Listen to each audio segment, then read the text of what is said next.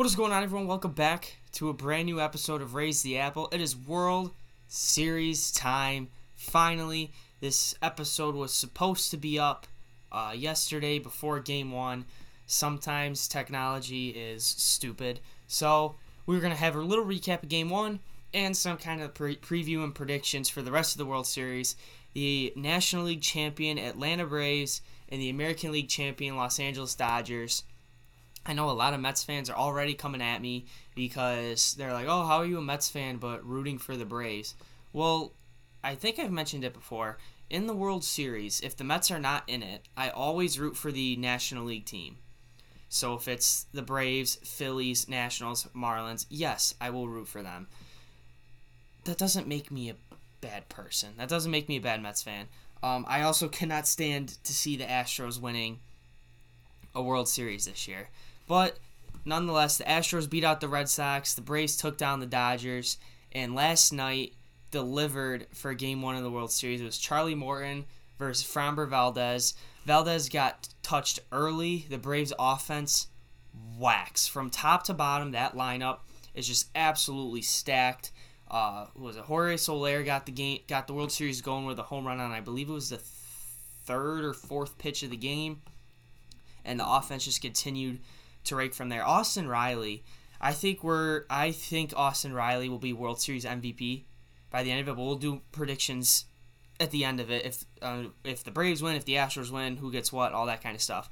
But the story of last night, the Braves do take Game 1 6-2. Game 2 is tonight. It is Max Fried versus Jose Urquidy. So it'll be another good pitching matchup. Last night, though, the story was Charlie Morton pitching basically on a broken leg for almost a full inning.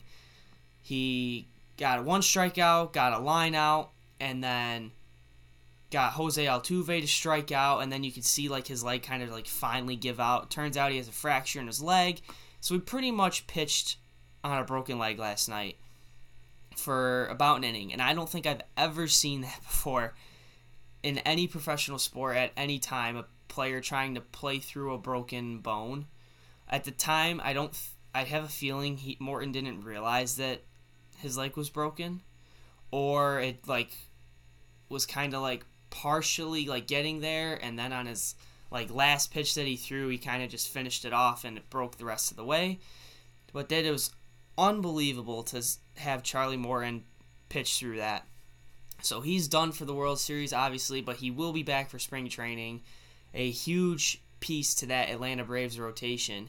An Atlanta Braves rotation that is missing top 10 pitcher in baseball, in my opinion, and Mike Soroka.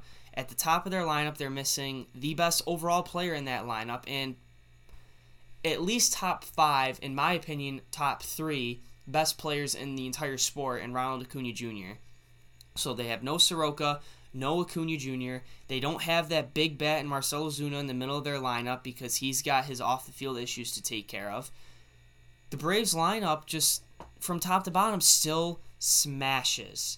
Their trade deadline, they basically redid that entire outfield. They brought in Eddie Rosario. They brought in Jorge Soler. Who else did they? They brought in so much. They basically redid that entire outfield. And that outfield has carried them throughout all of this postseason, and at least through Game 1 of this World Series.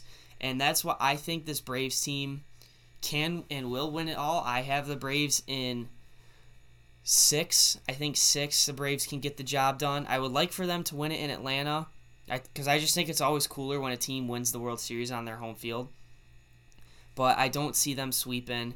I believe games 1, 2, 6, and 7 will be in Houston, and 3, 4, 5 are in Atlanta, if I'm not mistaken. I could be wrong on that, but I got the Braves in 6. I think World Series MVP, like I said before, my vote's Austin Riley of the Braves. Should the Astros win the World Series, I don't really know. I mean, I think the front runner, you got to look at either Preston Tucker or Yordan Alvarez. Alvarez was the ALCS MVP. And by the way, Yordan Alvarez is a massive human being. I guess I didn't realize how big he was and how good of a year he had. He might get some MVP votes. Besides, I know there's Ohtani and Vlad Jr., but finally watching the Astros for the first time in a while and just seeing how big Yordan Alvarez is, this dude is going to be a stud for a long time in that Astros lineup. And they are set. I know the Correa is potentially going to be gone this year, but they got some bats in that lineup. But Atlanta, I think, offensively, I think Atlanta is the better team. Pitching-wise, I think starting pitching, I think the Astros might have the slight upper hand. And then in the bullpen, I think the Braves bullpen stepped up huge last night. I think the Braves have a better bullpen. So it's pretty much, can the Astros starters slow down the Braves offense, and can the Braves pitching step up if the offense can't get it done, can the pitching step up to the level that they need to be at? Again, they don't have Soroka, and they don't have Morton anymore now, so they got Max Fried in there. Let's see who else is in there. If I'm just looking at, if I can get the lineup here. So you got Max Fried today. You'll have Ian Anderson tomorrow. Game 4 for both sides is TBD. What is his name? Why can I not remember his name? That he punched the wall. And now I have to look this up. But having those two, Fried and Ian Anderson, are going to have to step up huge for that starting rotation. Because now that you're already you've pretty much spent the entire year down without Mike Soroka. Now you're coming in with Charlie Morton in game 1. Now Charlie Morton breaks his leg, so he's gone.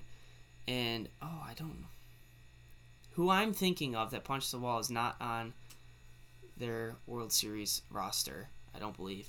But you got Max Fried and Ian Anderson leading the way. Tyler Matzek's been great. You got AJ Minter, who's been great in the bullpen. Same with Luke Jackson. Jesse Chavez may do an opener type deal. But the Braves pitching needs essentially to step up.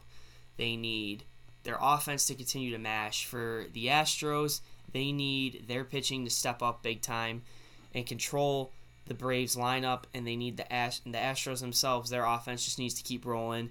Get the situations for Yordan Alvarez and Preston Tucker.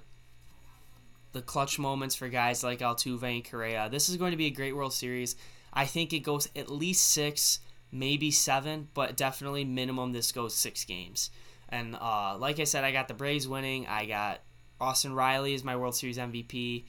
If the Astros win, I think it'll be between Yordan Alvarez and Preston Tucker. But it is going to be great. A great World Series. Game 2 tonight in just a few hours. I'm super excited for it. Hopefully it delivers as last night did. But that's pretty much it for this episode. A short one today, kind of just getting everything going with the World Series. We'll have another episode next week recapping the World Series when the baseball season's said and done. And then we'll have later on episodes like MLB season recap, a Mets season recap, predictions for 2022, all that kind of stuff. We are also doing a giveaway when we hit 100 subscribers on YouTube, so make sure you guys subscribe on YouTube. Make sure you subscribe on Apple Podcasts or wherever you're listening. Make sure you follow on Twitter, RTA_pod.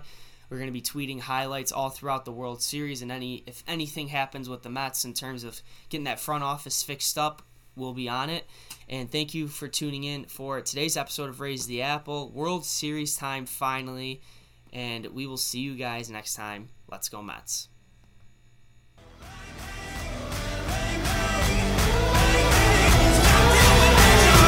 Bang, bang, won't stop till we're legends.